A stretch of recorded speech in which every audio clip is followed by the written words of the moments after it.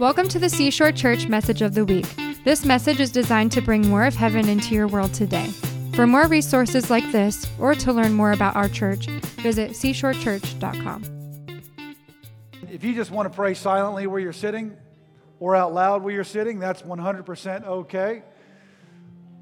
But I want to encourage you to actually, if you really feel like something's on your heart, particularly in regards to this, maybe it's some of the victims or the doctors or the EMS and fire, the policemen that you feel like praying for, why don't you come on up and pray with us? Because in doing that, it allows us to say amen to what you're praying for. Does that make sense? So these microphones are up here. Just come on up and grab one. Why do we have a microphone? One, so everybody can hear and say amen. But also, I want to start recording these. So when we get a prophetic word, we can go back and listen to it and praise God when He answers what the things that we're believing for and the things that we're prophetically speaking. You know, even just that song, "You Make the Darkness Tremble." Sometimes you look into a place that's dark and all you see is darkness, like you can't see through it. And that darkness can seem overwhelming. But He makes the darkness tremble. You know, one of the first things that Scripture records that God actually said was, "Let there be light." I don't know if you've noticed, but we've had light ever since then. And when God looked out, the Bible says there was darkness everywhere. And the Spirit of God hovered over the waters in Genesis chapter 1. And God didn't suddenly wake up and look out into the darkness and go, sure is dark out there. Because whatever you speak, you create. But in looking at the darkness, but yet knowing what He wanted to bring, He said, "Let there be light." And as John chapter 1 tells us, the darkness could not overcome the light that pierces through the darkness. And we have light because our Father said, "Let there be light." And what I want you to understand as we begin to pray is that God's words in my mouth and God's words in your mouth are just as powerful as God's words in His mouth. That we can speak the words of God into the darkness. And the light that comes from us can pierce the darkness. And the darkness cannot overcome it. So when we pray tonight, I just don't want to pray well-meaning prayers. Come on, let's call light and speak light into dark places. Come on, let's pray. I just invite you guys, come on up and pray as you feel led.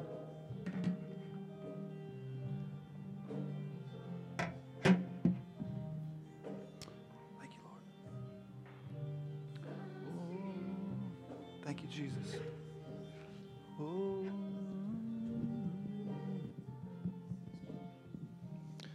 Let's just continue praying, you guys. Let's just take a moment here. Father, I just want to pray for law enforcement officers. Being a retired police officer and going to the scene today, and as I'm going through the parking lot, I saw another retired guy in his personal vehicle. And we just sat there just talking about what happened. And even if you're retired or if you're current police officers, we're just thankful. We're thankful for the protection that they had on Friday during that tragedy. We're just thankful for the training that they received. We're thankful that they stepped up. We're thankful that they were bold enough to call other people to go with them into a place where it was unknown. And I love the song where it said, "The darkness will tremble." Because you know when darkness is there and they see somebody stepping up, that it's going to tremble. As we're praying, the enemy is trembling. That day, that guy trembled to realize that not just one, but four immediately were there in minutes to fight this. And as we're here tonight, as we're helping fight this in prayer, that we can also, as Christians, just boldly step up like they did. That we could boldly continue to read our Bible to see what we can do, how we can pray better so the enemy cannot overcome. We will beat the enemy with prayer, with community as we come together. So as we're just praying for law enforcement, that take time off for holidays that they have to work while we're at home, working the night shift. When things happen, that they set up a perimeter, and it's just not the guys that go in to fight, but it's the support outside. And that's what we're here tonight praying for that. So we just pray for all our law enforcement officers around this country, and especially in this city. Thank you for your bravery. And as Christians, we can also boldly step up and pray and say, we can win this. We are winners in Jesus' name. Father God, I just want to pray over all of the fire and EMS that responded to this, God.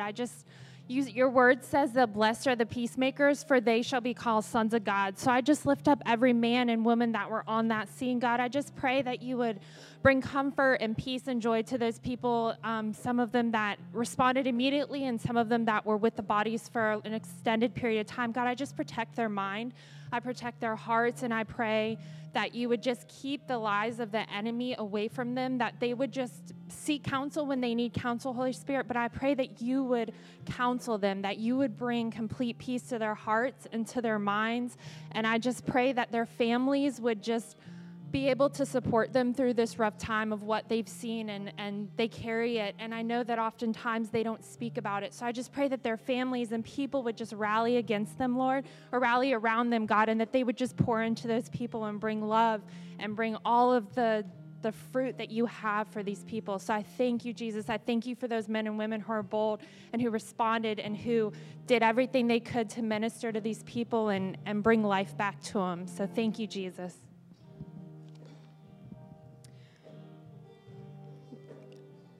Psalm 110 says in the Amplified Version, the Lord Father says to my Lord, the Messiah, his Son, sit at my right hand until I make your enemies a footstool for your feet, subjugating them to complete submission.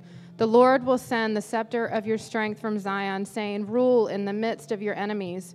Your people will offer themselves willingly to participate in your battle in the day of your power.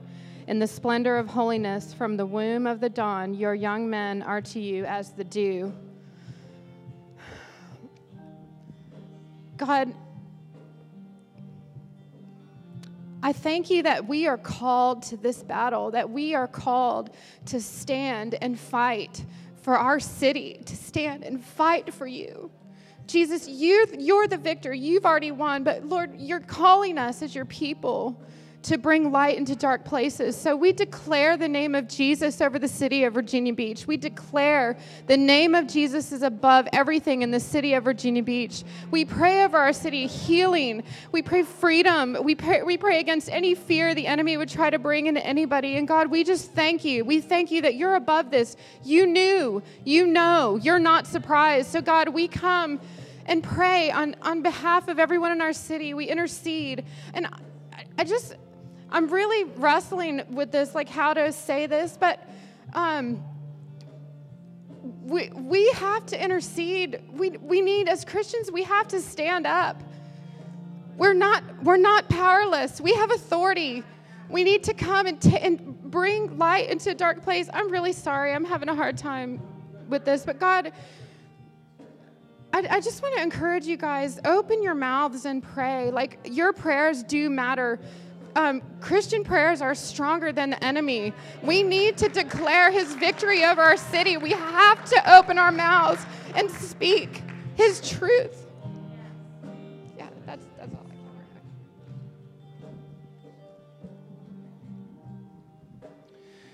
I'm going to read Psalm 55, starting at verse 5.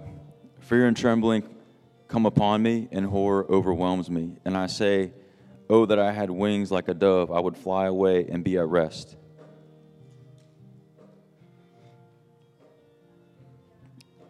Truly, I would flee far away. I would lodge in the wilderness. I would hurry to find shelter for myself from the raging wind and tempest. Confuse, O Lord, confound their speech, for I see violence and strife in the city. Day and night they go around on its walls. And iniquity and trouble are within it, ruin in its midst, oppression and fraud. Do not depart from its marketplace. It is not enemies who taunt me, I could bear that. It is not adversaries who deal insolently with me, I could hide from them.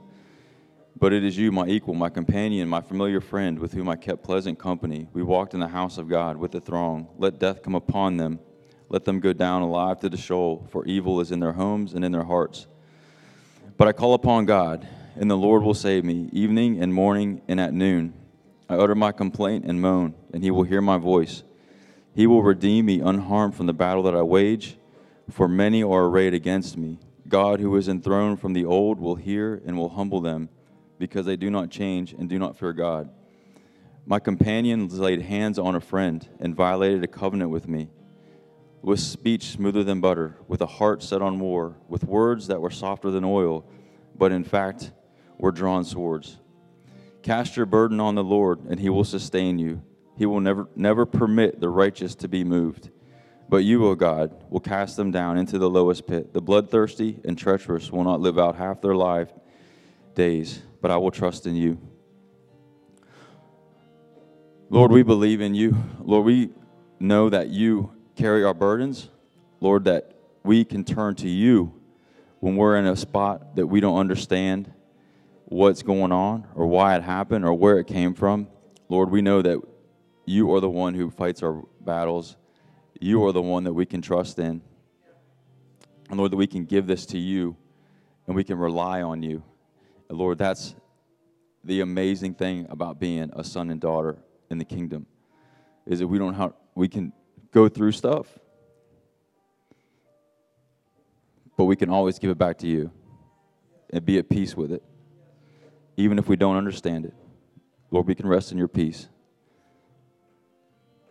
Lord, we love you in Jesus' name. Amen. Father, we just pray for a softening over every heart in this city. We come in agreement with your will for your children to turn towards you, not from you. We know that you are outworking and ready to outpour a revival over this city and over this nation. And so we just agree with you, Lord, that this is part of that process, that this is part of the revival of your children's hearts turning towards you, drinking in your water. That the thirst of their hearts would be quenched by your presence, by your character, and by your truth. Where the enemy would like to confuse and harden and anger and bring that bitterness and that distaste towards you, God. Holy Spirit, would you open the eyes of every heart, every person, open their ears to your truth, to who you really are, to your sovereignty, to your grace. And may we humble ourselves before you, Father. Would the family of these victims, would the friends of these victims, would the onlookers of these victims be softened and humbled before you, Father? Would they choose you? Would they open the door to your knock? Thank you, Jesus. As I was sitting in the back, I just had this beautiful picture of the Father sitting with every victim's family, with them, and it just crying with them. And Father, I just thank you right now that you are near them. God, they might not feel you. They might be angry. They might be bitter. But God, I just speak right now to the spirit of unforgiveness, and I rebuke it in the name of Jesus. Yeah, any spirit of bitterness or of anger, resentment, any foothold that the enemy would try to have through causing this, God, I thank you right now that you're reversing it, that you're using it for good. Even if we don't see that right now, God, even if the victims' families don't see that right now, God. I also had a picture in the back of the Father not only sitting with the victims' families, but I saw a picture of him with the killer. And I felt like the Father said, I love him too. And he challenged my heart to not only pray and intercede for the victim family, but also for the guy who killed all these innocent people. And so, Father, I know that you love even the criminals. God, even the people that aren't doing it right, aren't doing it well. God, you're sitting with them and you love them too. And so, God, soften our hearts, God, to not be angry. Soften our hearts, God, to not even be subtly questioning why or hurt of why would this happen? Why would you allow this or anything like that, God? I thank you right now that you have a purpose for everything, that you're using this for good. God, I thank you that you love him too. So I pray that you comfort him as well, that you turn his heart as well, Father, that you bring salvation. I thank you that this is all for your glory, Father. It's all for your glory. And I agree with Yasmina. I thank you that this is sparking revival in this area, Father, that this is bringing the community together. We thank you for what you're doing, Father. Open our eyes to see. Lift our heads, God. Lift our eyes to see what you're doing in the Spirit. Lift our eyes to see what you're doing in the heavenly atmosphere in this city, God. The enemy's upset. He's trying to tear us apart, but I thank you that you're using what he's trying to tear us apart with to bring us together. I just pray right now that you use this right now to bring the community closer than it has been ever. I thank you, God, that there's power in testimony. I thank you that there's power in history. God, I thank you that there's power in looking back and seeing what you've done. And I pray that you use this situation, you use what took place this past week, God. You use it as a monument to look back and see, man, God, you are good. You're not finished yet, Father. Encourage these families, God. Show them that you're right there beside them. But let us as Christians step up to the plate. Let us step up and not just, send out a nice word, but let us go. Let us go to these people. Let us bring them food. Let us have conversations with them. Yeah. Let our love speak with action. Let it not just be merely words.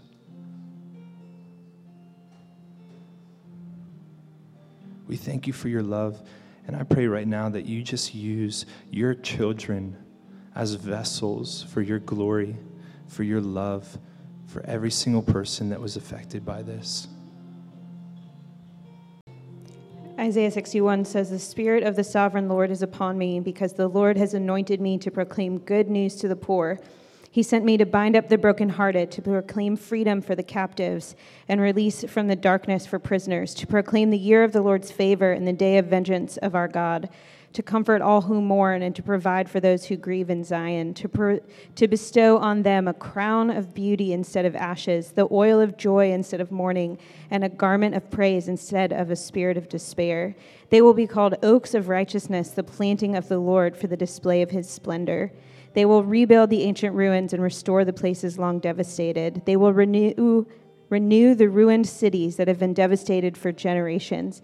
Father, I thank you that this is your word, even over us, even over our city. Thank you that right now you are comforting those who mourn. We just declare over our city, God, that you are comforting all who mourn. You're bestowing on them a crown of beauty. You're giving them the oil of joy and a garment of praise. And we just declare that the people of our city will be called oaks of righteousness, the planting of the Lord. That any ancient areas of our city that have been devastated, even for generations, God, we just ask that this would be a turning point of rebuilding. I just agree with what's already been prayed and add to it, God, that you would continue to make the people of our city people of your kingdom, God, not just citizens of Virginia Beach, but citizens of the kingdom of heaven, God, that this would be an opportunity to bring many, many hearts and lives to you, back to you, God. And I thank you that Virginia Beach has been a place of healing for many people. I came here for healing.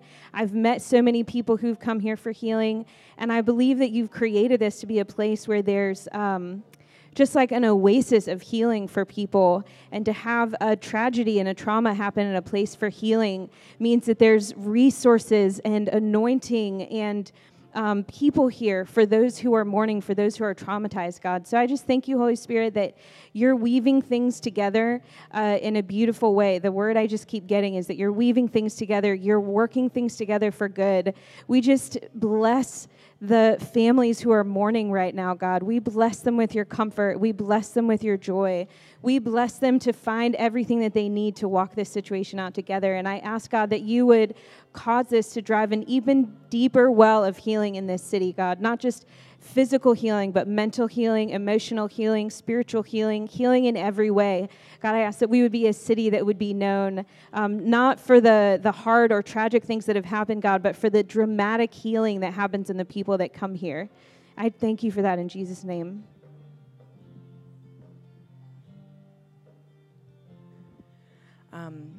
I just second yes and amen everything Emily just said. And something that was just I was reminded of when I was sitting there was that Cape Henry in 1607 was where the first settlers came, and they dedicated from the shores of Cape Henry in Virginia Beach, they dedicated this land for the glory of Jesus Christ, promising the gospel of God's kingdom would go forth to the nations. And so I just felt like when I was sitting there that we need to claim that this is our land.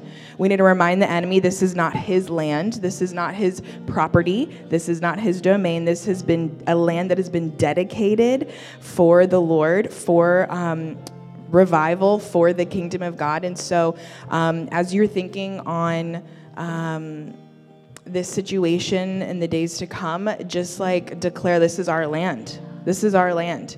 This is the land of God. This is for the glory of God. This is for the kingdom of God, and he cannot have it. He will not have it. It is not his. And so, thank you, Jesus.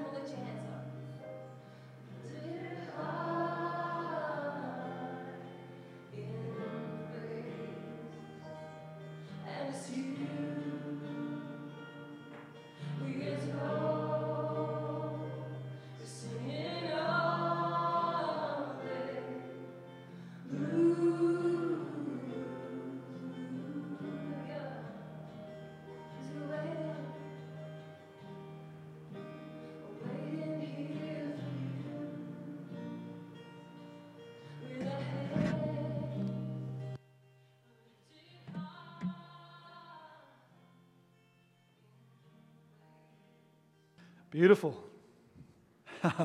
You guys can be seated. That was the communion song I grew up with in my Presbyterian church.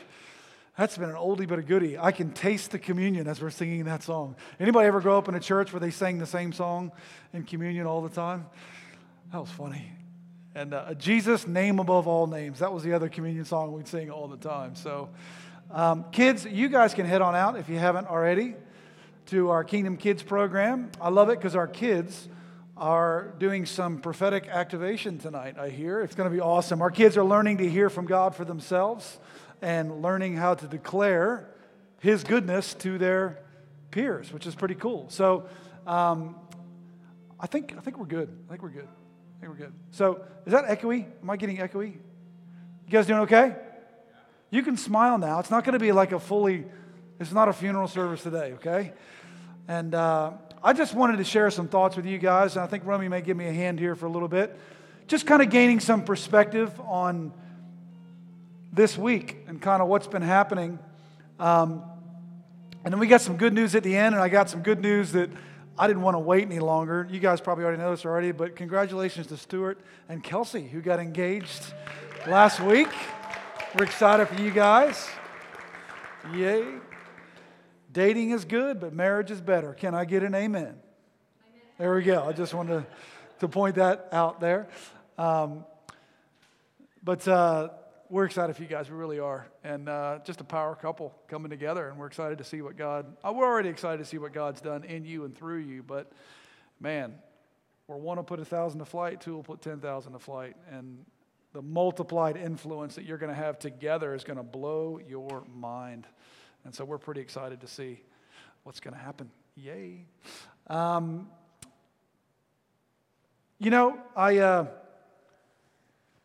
probably save that for the end, but yeah. I never know what's going on. I'm just flying by the seat of my pants here. So, on Friday afternoon, that was actually, can we put the picture back up, guys? Of those who lost their lives in this horrible tragedy. It's moments like these, you kind of read about stuff on the news, but you never expect it to happen at home. But yet this community, although our city is about 500,000 people, is still a small town. And you'd be hard-pressed to find really anybody in this city that wasn't affected somehow by what happened. Either connected to one of the victims or connected to a family of one of the victims. That guy, Bert Snelling, with the sunglasses, I've known for 20 years, who just happened to show up to try to get a permit for his job, and he loses his life and leaves behind a family and loved ones as well. And I just know this has affected so many in our community.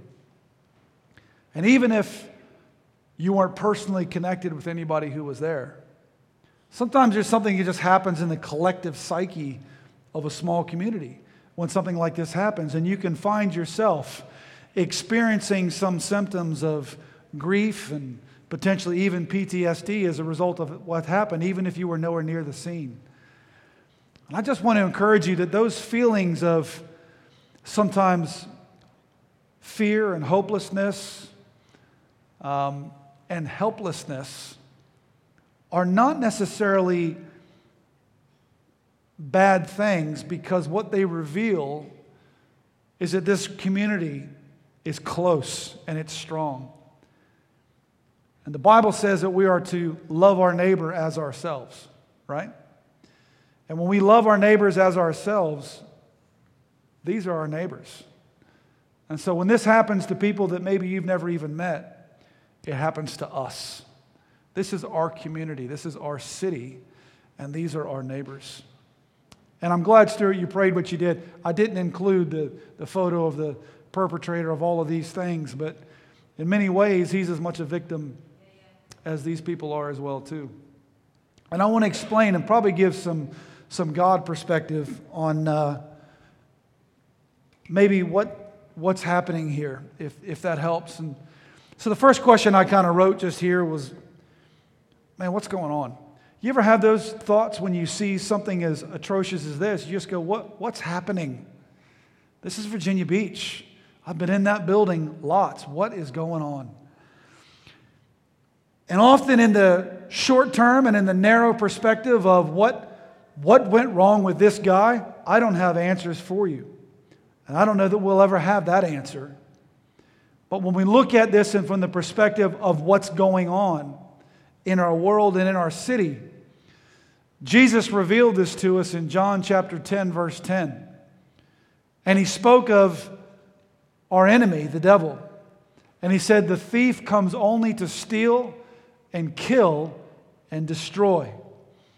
I have come that they may have life and have it to the full. Now, when you see a tragedy like this, it's impossible to explain the whys. I could never stand up here and tell you why this happened. But I can tell you who's behind it. Because when you look at the fingerprints of the crime scene here, it's stealing, killing, and destroying. That's what's happened. And those are the fingerprints, not of the perpetrator of this. Those are the fingerprints of the devil that Jesus spoke about. And these tragedies and these horrible events happen because we have an enemy. And we have an enemy who wants to steal, who wants to kill, and who wants to destroy. And as unfortunate as these incidences are, that's the world that we live in today. But Jesus came to give us life and life to the full. We're not just here as subjects of the enemy, and we're not victims, but we do have an enemy. And so I thought about, well, in light of that, how do we respond to this? And often when you see tragic circumstances, whether it's happened to you personally or a mass killing like we've just seen on Friday, the typical thing that would happen in most people like us is fear and paralysis. Meaning, I can't explain it, but I'm not the same. I can't drive past the courthouse now without thinking about that. I can't go into the supermarket now without thinking, is that going to be the next perpetrator of this event? And suddenly everybody's out trying to get a concealed weapons permit, trying to find out how do I secure my home and how do I make sure that my environment, this could never happen to me. And I talked to somebody, actually Dave was telling me, he texted me this morning, I think, he goes, it's weird, nobody's on the streets down here. It's normally packed down this end of town and just nobody's out. Because often what happens is we find fear creeps in. And then on the back of that, fear brings paralysis. In other words, I don't know what to do, so I'll just do nothing. I don't know how to pray. I don't know what to say.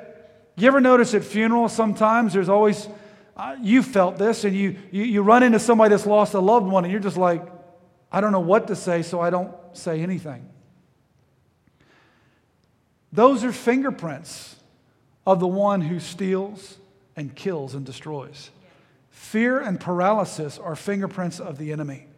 And they are not kingdom values, and they're not principles of the one who gives life and gives life to the full. And I think that though we can't bring these people back, we're still left with, well, how do we respond? What do we do now? And it can be a very frustrating thing when you find that maybe you feel a little bit helpless. I don't know any of them. I can't bring them a meal. I can't send flowers. I can't bring their loved one back. But that doesn't mean that we're left helpless.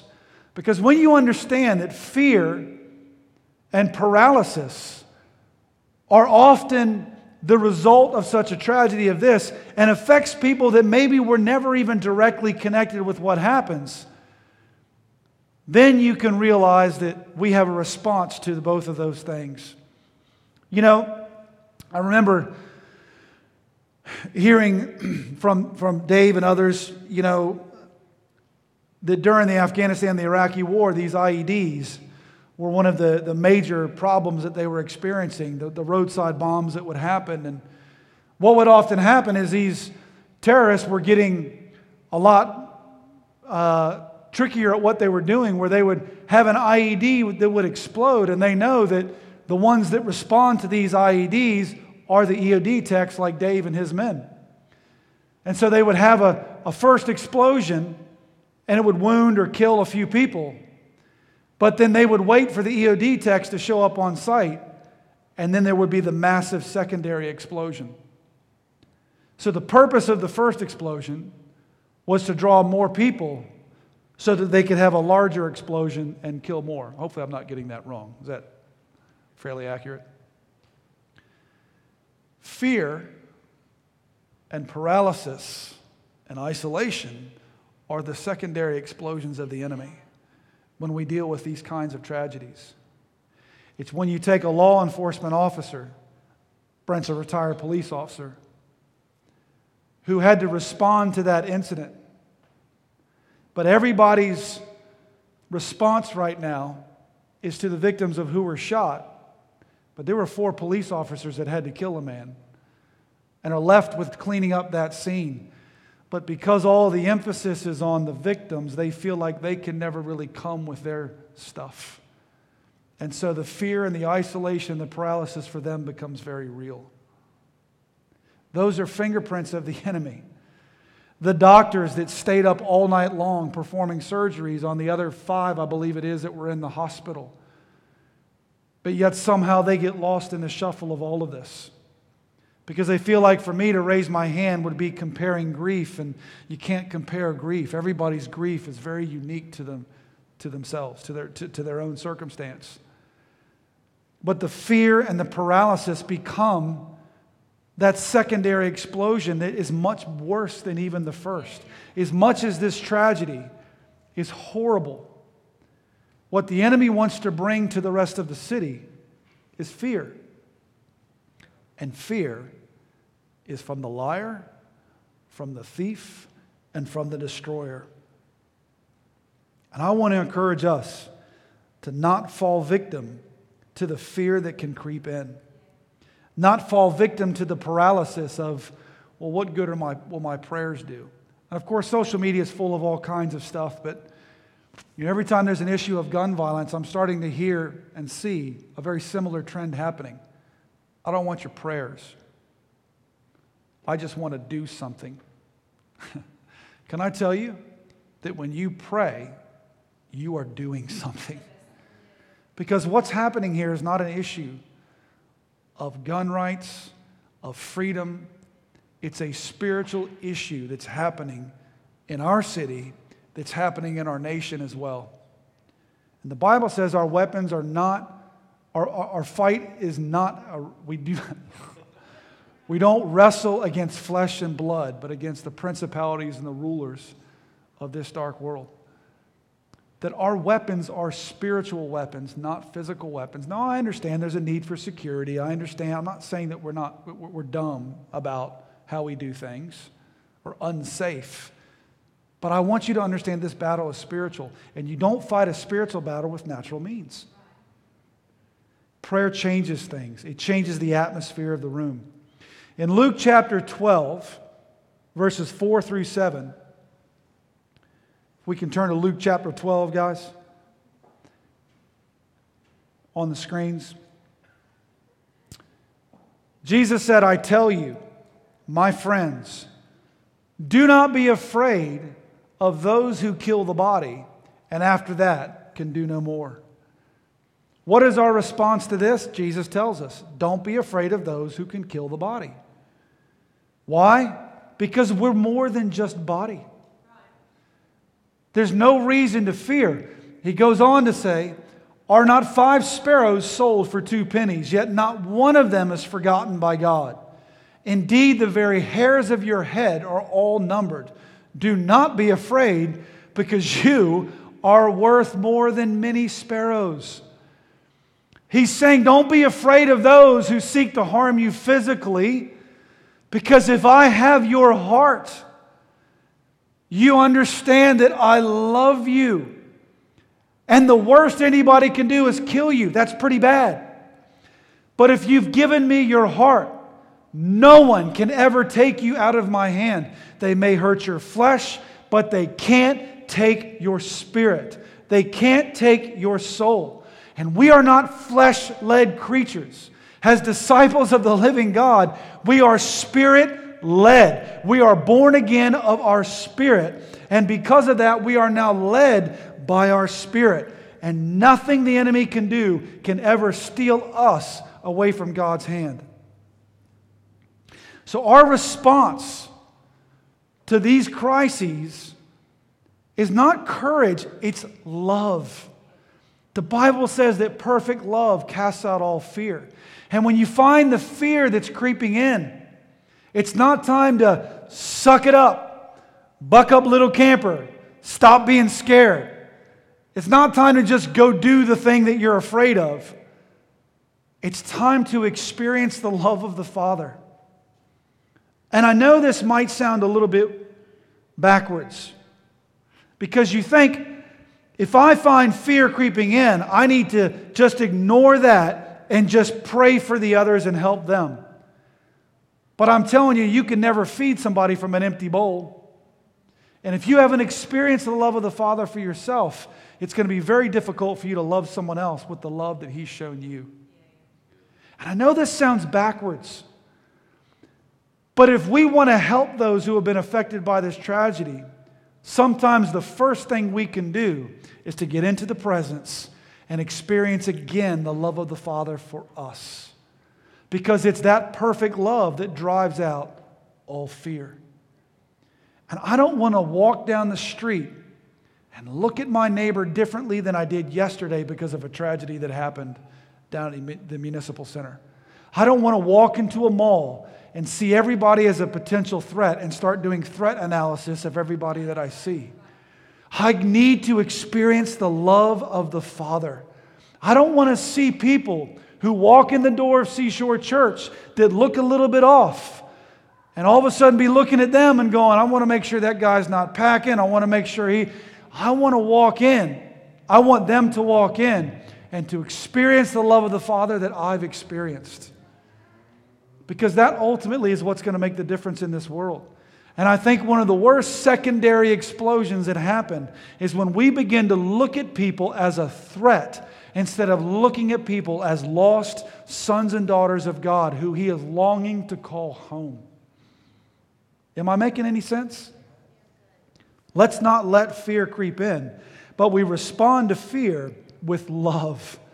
Stay in the presence to experience His love, and then we share that love with others. Amen?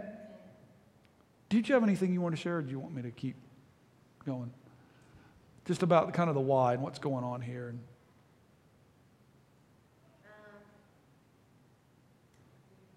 Yeah, turn on. Just about the kind of, because obviously you're dealing with somebody that is not quite right, that would have committed these atrocities, but it's not just the liar who steals, kills, and destroys, but honey, why don't you share with us just what's ever on your heart about kind of what's going on? It's obvious. I think it'd be obvious if you spend even 5 minutes watching the television or 5 minutes scrolling through Twitter or Facebook or other social media. I think it's pretty obvious that through culture there is divisiveness that's being pushed. I need my glasses. Sorry. I can see people, but yeah. No. So I think it's pretty obvious. I hope that we can be people who recognize that the enemy is in these details, and that when we are listening to whatever news you love to listen to, that a lot of the time it's not even truth that's coming through your TV. It's just fear tactics, and the enemy is the one. The scripture he was using is Ephesians 6:12. Is we don't wrestle against flesh and blood, but against the rulers and the principalities and the powers of this dark age. It is the enemy himself who is the ruler of the airwaves. And so when the news on Friday night broke, and I was getting texts, people were texting me, and as we should, because you know what, we're the people who pray, right? So do that. But as the evening was going on, different texts were coming in, and then I started seeing different people putting different things on social media, and the somber mood that can come into your own home or come over the city, because now instead of turning to praise and worship or starting to pray, we're just glued and fixed on the issue, and it's just report after report. We're waiting for the next piece of breaking information. We're waiting for the next person to give us the peace. Who's now? Is there someone dead in hospital now? Like, you understand what I'm saying? Is this glued? He's talking about shock, actually. It's shock. So it can shake you into doing nothing. And that's the tactic of the enemy. Shock you into doing nothing so that you don't pray, that you stay complacent and you stay apathetic. And so if we are people who give into that dumbfoundedness that now I'm glued to my TV to see the worst possible scenario, I'm now not praying. I'm now not standing in my identity as a son or a daughter of the King of Heaven who's been put here for such a time as this to raise up a standard for the Lord and to start praying and start declaring that God is good and praying that heaven would come down, because that's why we're here. Adam was told in Genesis 1:26, I've given you everything, now go rule, take dominion. Jesus gave it right back to us in Matthew 28. Verse 18 and 19. Now go forth, make disciples of every nation. To make disciples of every nation, we've got to be the kind of people that have our 2 feet firmly planted on the ground and not listen to the enemy lies, not listen to the propaganda, not listen and believe what is coming in through your favourite TV shows or TV. Every one of them is biased, right? The news. Smith Wigglesworth 100 years ago said this to a very young Lester Sumrall. If you've ever heard of Lester Sumrall, he was going along to pray at his house. Lester Smith is banging at the door, and Smith Wigglesworth wouldn't open the door. And Lester's like trying to peer through a window. There's a man he can see on the other side of the door, and muffled going, "Oh, you're not coming in." Lester on the other side of the door still banging, going, "What? Is this Smith Wigglesworth's house? I've come to meet him and have lunch. We're having lunch. We're going to pray." Finally, Smith cuts the door open like this, just foot in the door, wedging it open enough to be heard. He said, "You're not coming in here with the newspaper under your arm, because it's full of lies, it's full of lies, it's full of lies, and I won't allow the lies in my house." Like Smith Wigglesworth, a very old man speaking to a very young, yet Lester Sumrall. Lester Sumrall was a great revivalist. We obviously know Smith was, but Lester's lesser known. But the point that Lester was talking about that is that he understood, this is 1919. He understood that bringing that newspaper into his house, it was full of what the enemy wants to get into our heart and our thinking and our attention. It's not a bad thing to know what is going on in the world. We should know what's going on in our own city, in our own homes, in our schools, in the nations. We should want to take an interest in that, right? But not to the extent that we start believing the lies and start giving ourselves and our attention to the lies and allowing ourselves to become complacent and apathetic, and much worse than those, that stops prayer, much worse, fear, because now he's talking about the second explosion, the fear that just can set in people's minds and hearts. That is what the enemy wants. He wants us fearful. He wants us to sit down and do nothing. He wants us complacent. He wants us apathetic. If the church is this way, then the church is not doing what God has asked her to do on the earth. And the church is supposed to be a light to the nations, the hope of the world. We are the instrument. You and I are the church. It's not a building. It's not a denomination name. It's not even Seashore Church name. The church, the people, 1, 2 or 3 gathered in my name, there am I, is the church. We are supposed to be incredibly powerful on the earth, unstoppable. You get down, you get back up. We're just not going to play the enemy games. Because the enemy works through lies and deceit and the drama and the crisis and the games, right? If we just decide to be people who, oh no, I'm not going to be someone that the enemy can mess with, then we become something that he really flees from. See, the Bible says that resist the devil and he'll flee from you. The only way we resist is we hear Friday night news and then we start putting on our worship and start praising God's name and declaring his name great over the city. Because the enemy would want a big dark cloud to come and settle over the city. But when we lift the standard of the Lord through worship, through praise, through prayer, I got on the text feed. We have a prayer team. I just got on the text feed and I said, look, I've got my guitar out here at home. I'm just starting to worship and praise. You do the same to pray. And several scriptures, and then there's a morning prayer meeting and then an afternoon prayer meeting, because this these are our weapons, and they're like nuclear weapons in the spirit realm. The enemy runs in 1,000 different directions when we lift our voice in honor of the Lord and lifting up his standard. He runs in 1,000 different directions. And by the way, confused and scattered, because he can't understand why people would not fear. And so when we make that choice to just go, I'm not going to fear. I know someone who's lost her husband. I will mourn with her and I will grieve with her. I will cry with her if I see her. It's not, I just don't need to do that for days and days and days on end and allow the mourning and grief to sit on me and push me down. In fact, depression pressed down. Fear, it presses you down, right? These things, the enemy has been doing this for thousands of years. He's smart. He knows what he's doing. But you know what? Jesus is smarter, and he's on the inside of you and me. Right? So with our 2 feet on the ground, planted firmly, we decide, I'm not going to fear. I'm not going to be complacent. I'm not going to let my flesh tell me, sit down and watch more news. I am instead going to get up. I went downstairs and I just got my guitar out. I was tired on Friday night. I had a big week, but I was like, no, I'm going to stand here. I'm going to worship anyway, on my own.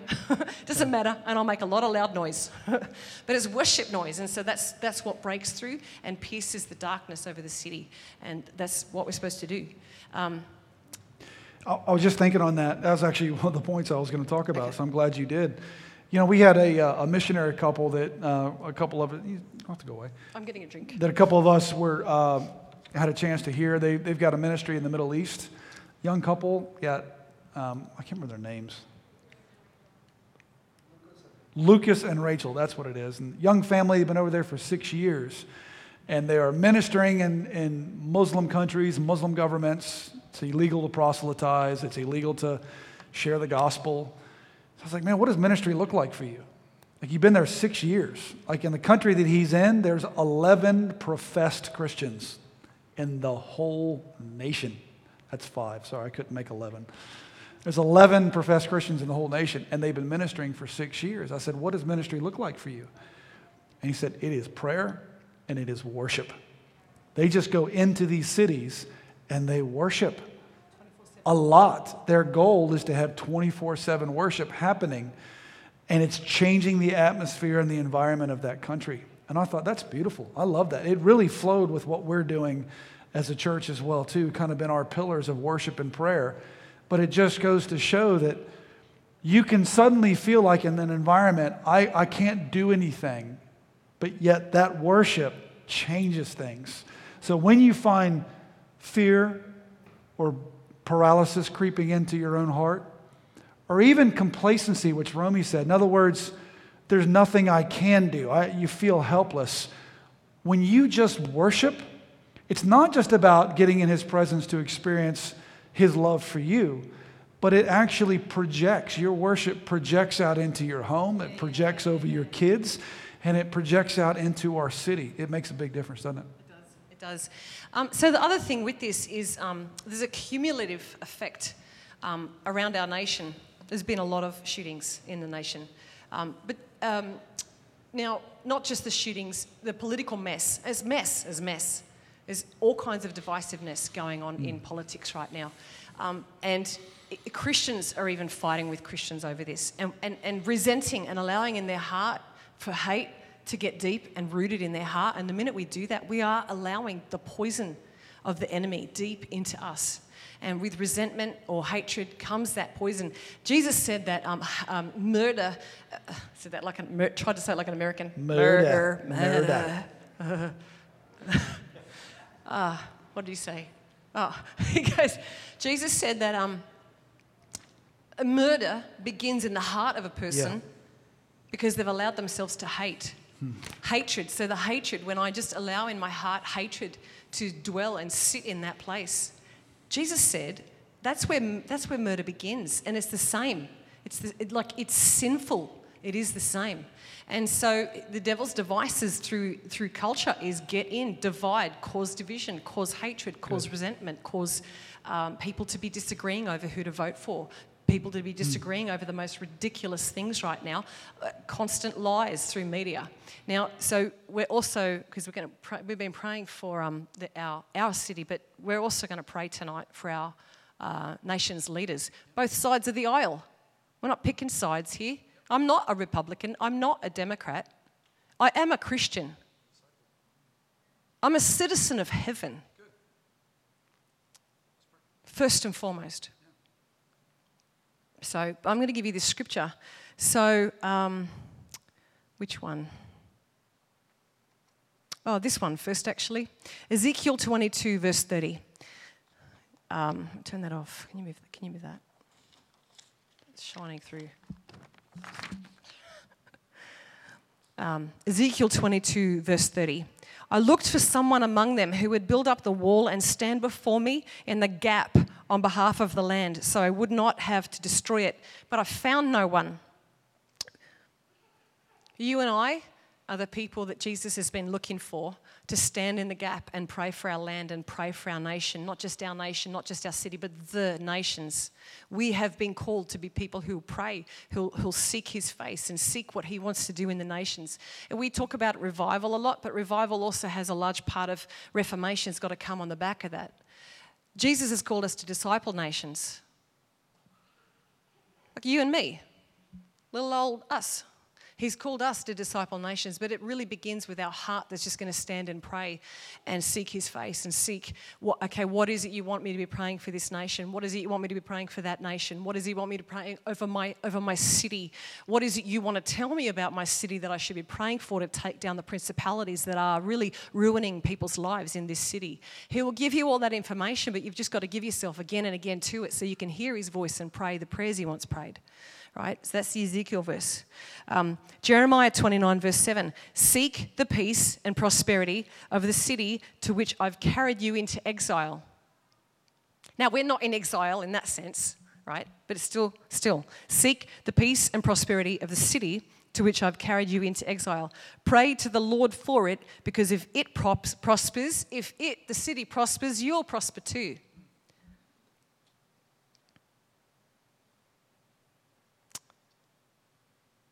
1 Timothy 2, 1-2 says, I urge then, first of all, that petitions, prayers, intercession and thanksgiving be made for all of the people, for kings and all those in authority, that we may live peaceful and quiet lives in godliness and holiness. See, here's the thing is when peace is ruling over a nation, the gospel, because he's the King of peace, Jesus is, the gospel freely moves into people's hearts, differently to when a nation is at war with itself. This nation right now, we could say, is at war. One side of the aisle, the other side of the aisle. We could say there's a war going on for the hearts and the minds of the people in this nation. It's not even about the political battle in the end. It's the hearts and minds of this nation. If the enemy can get in and sow seeds of hatred and bitterness and discord and division, he's won. And not because he has power, because Jesus has all the power. The only power the enemy has is when we believe his lies and we go along with his deceitful ways of doing and being, right? He's powerless. Jesus is the one with all the power. Again, so it's when we recognize, we plant our 2 feet and go look him in the eye and say, no, I resist you. And he's the one who runs and scatters. We take down all agreement that we've made with any lie that we've believed, and he runs and scatters. So we're going to pray. Oh, I don't know. Should we finish or? Oh, you do that. We'll pray. We'll pray at the end. Well, what do you want to do? Okay, so we're going to pray. We're going to pray for Donald Trump, his family. We're going to pray for all of that side of the aisle and all of the other side of the aisle, for all of them. Because if God could get all of their hearts, can you imagine? Can you imagine how great?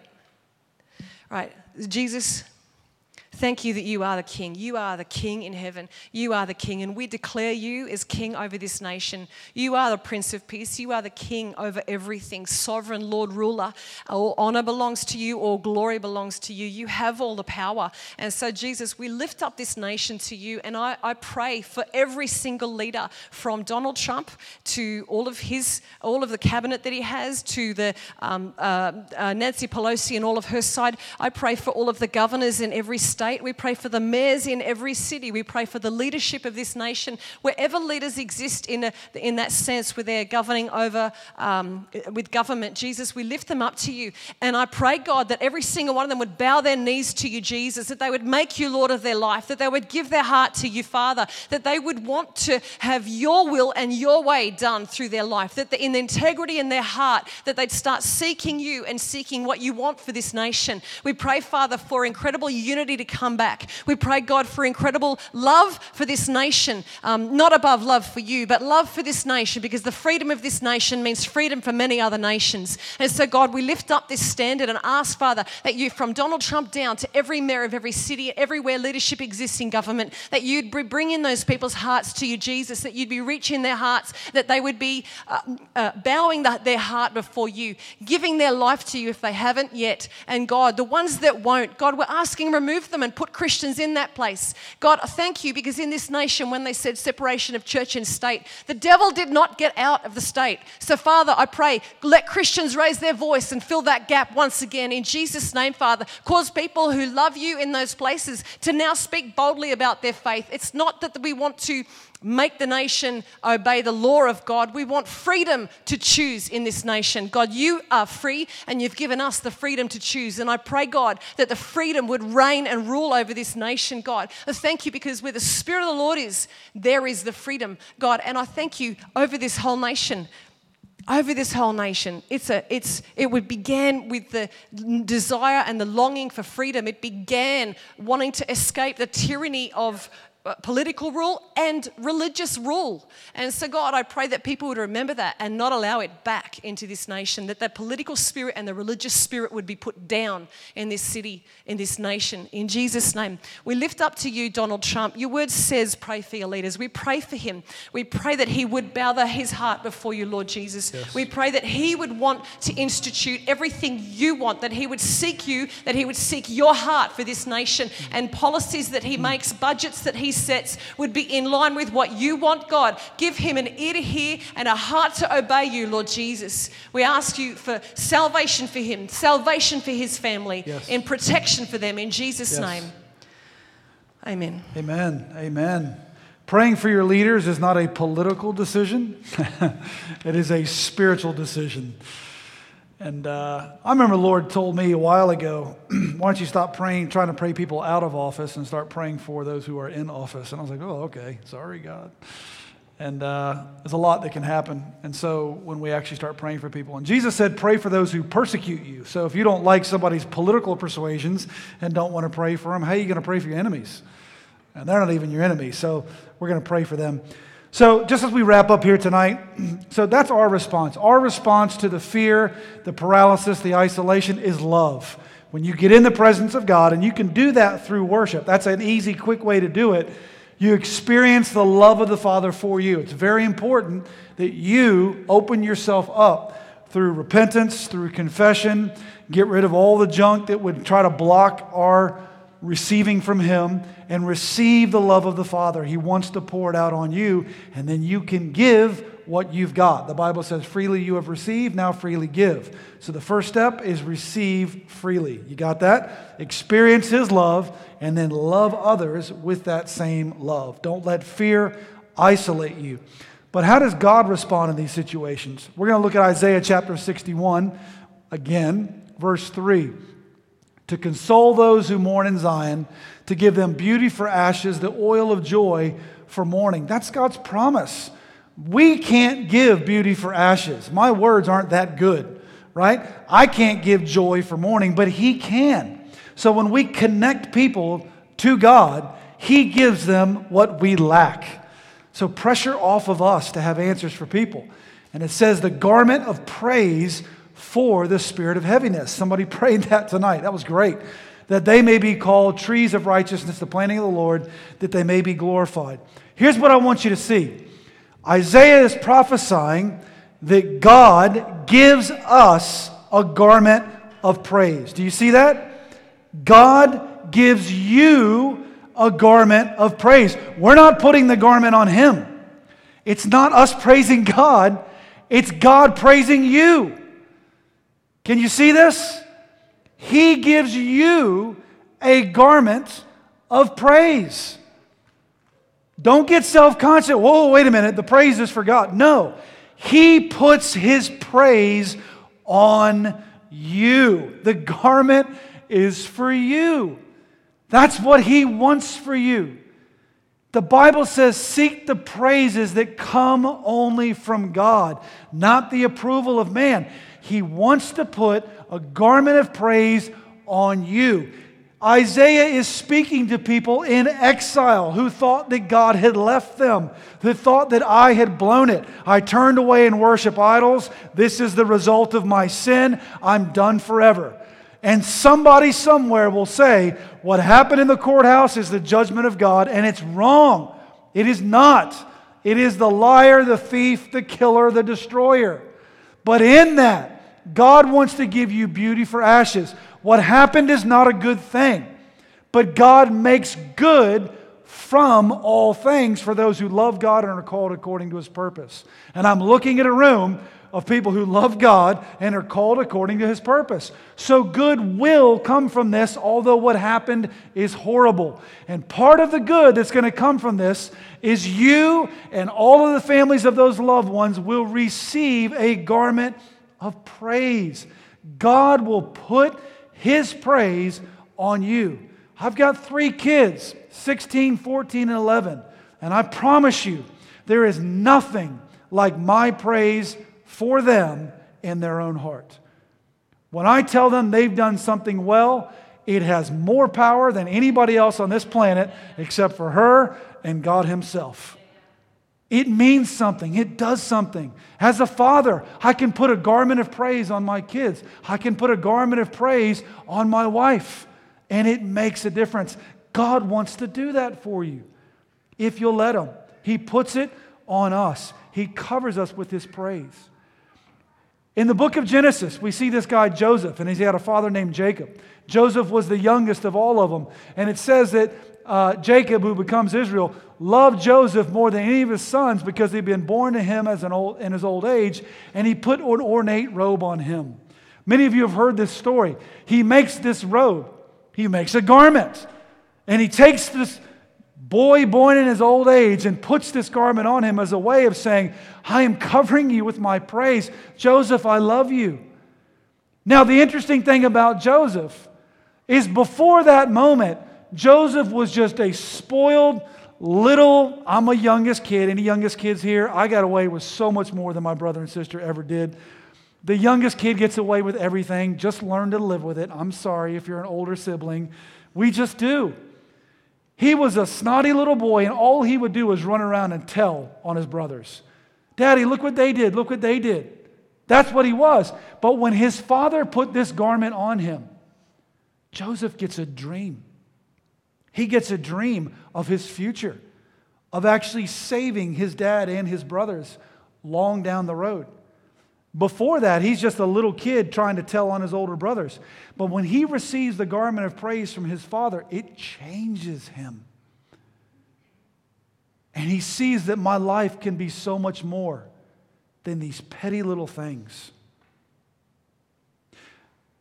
Because he also lacked a little bit of wisdom because he was young, that garment was ripped off of him. And he was left for dead by his older brothers. And that's exactly what the enemy will do. As soon as God puts that garment of praise on you, he wants to rip it off and convince you you're a slave, you're not a son, and they sell you off to slavery. But Joseph knew, though I may not be wearing what my father gave me right now, what others have done to me does not affect the love I know the Father has for me. And even though I'm not feeling loved by others right now, and I promise you, those who have lost loved ones, that doesn't feel like love when your father, your brother, your mother isn't coming home. It feels like the praise has been ripped right off of you. But what has happened to you does not change how the Father feels about you. We see another robe in the New Testament. And it's a story Jesus tells about the prodigal son. And this prodigal son decided he wanted to live it up, leaves his father's house, asks for his inheritance, in a way says, Dad, you're dead to me, so can I have my money? And goes and burns it all, just completely blows it all. And then comes to the end of himself. And he remembers, I have a Father who loves me. And he walks back thinking, if I can just be a servant in my Father's house, even a slave, at least I'll have something to eat. But the Father sees this son coming down the road from afar off. And the Bible says he quickly runs to him and he puts on him an ornate robe. The Father is saying, son, you've screwed up, but I still have a garment of praise that I'm going to put on you. And he knew that he had to do it quickly because two things were going to happen if he didn't. Either the son was going to convince himself, I've done the wrong thing, and when he sees the Father, shame enters his heart and he walks away right back to where he was. Or the others would have seen him coming, knowing that he's coming back into his Father's house after what he's done. The others are going to kill him. Because that's what would happen. If you took your inheritance and then came back for more, that's a death sentence. So this father, knowing this is the most vulnerable moment for his son, he's either going to convince himself because of the shame that will come on him from the thief, or the others will try to take his life because they mistake my heart for my son, because they see me as a vengeful father, but they don't know me. I'm going to run to him. I'm going to proactively take that step, meet him where he is, and I'm going to put a garment of praise around my son and welcome him into my home. He needs to change the way he sees himself, and he needs to change the way others see him.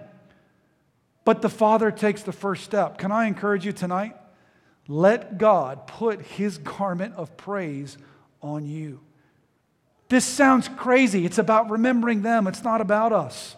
But if you understand that the blessing of Abraham flows through us, if you understand that the kingdom advances when you take what God's put in you to a lost and a dying world, that God chooses to extend his kingdom through the hearts of his willing sons and daughters. When he realized the vehicle for the salvation of this city is me. When I step forward into dark places, they're not dark anymore. When I speak the light that is in me into those dark places, the darkness cannot overcome it. When we put the garment of praise on us, and we know that Daddy loves us, then we love others not on our own insufficiency. Because my love runs short sometimes. We love him with the agape love of the Father that knows no bounds. It knows no end. And that's all I wanted to encourage you with tonight. Our response to this is to let God cover us with his praise, but not just stay there. We let God's love cover our kids with praise, our households with praise, our church with praise, our car with praise. And then we take the love that he has for us to those who are hurting. When I pray, it is taking the love that I've experienced and projecting it forward into those homes of those people that have lost loved ones. Don't hide. Don't fear. Share that love with each other. And let's share that love with our city, and it will change. The answer for us is to love and to be loved. Would you pray with me tonight? Jesus, we thank you so much that you have loved us with an everlasting love. We thank you, Lord, that you have given us a garment of praise. That you want to put your praise on us. That we can actually pray, God, would you praise me? That's not a selfish prayer. It's connecting with your heart that wants us to get our identity, our fulfillment, and our love from you and you alone. And I pray, Lord God, that each and every one of us, when we place our hands on those who are sick and hurting and wounded,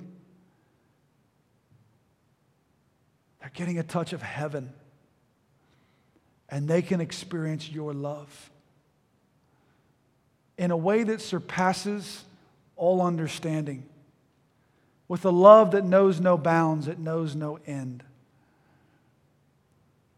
And we pray for every single one of those who have lost loved ones, for all of the doctors that are involved in helping the injured, for those that are involved in the crime scene, our law enforcement officers, our fire, our EMS, the counselors who are working with people right now, the co-workers who are not sure what's going to happen next.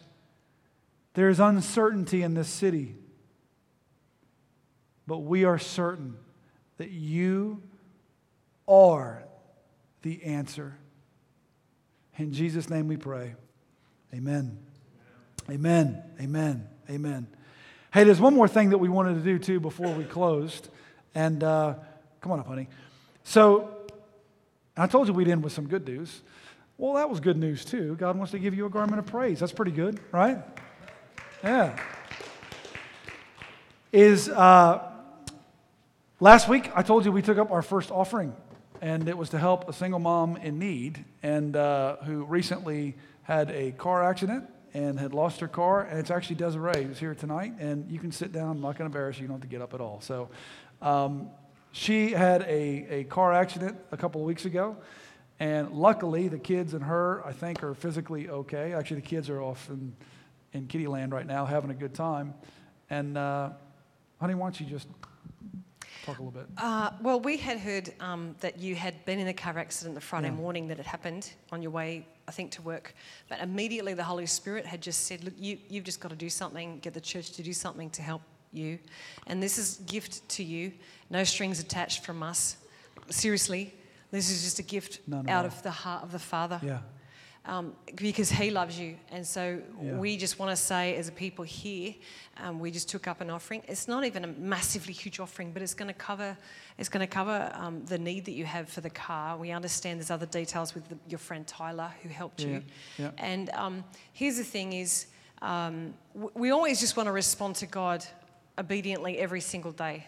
Right? But for this specific thing, He's already mentioned, God has said to us as a church, we don't need to be yet talking about even tithing. We've not even taught on giving or money or anything. And the Holy Spirit has been the one that just said, you just don't need to do that. Let me show you what I'm going to do regardless. And so we've obeyed that. But it was this car accident that we heard for the first time. Just take up an offering for this girl and just give it to her with no strings attached, because the Father loves you. He loves you so much. And so your kids are gorgeous. We see your kids here because I know Grandpa look after them a lot. And so we love on your kids, and we love that they always hug me, so they make me feel really good. Yeah. They do. They're gorgeous kids. But you tell the details. So you actually were able to find a vehicle, and our church did take up that offering. We were able to purchase that vehicle for you. And I don't know if it's here tonight. Did you drive it? Oh, cool. So we're able to pay for that vehicle for you. That's good news. We're able to get the vehicle. Thank you for what you've done.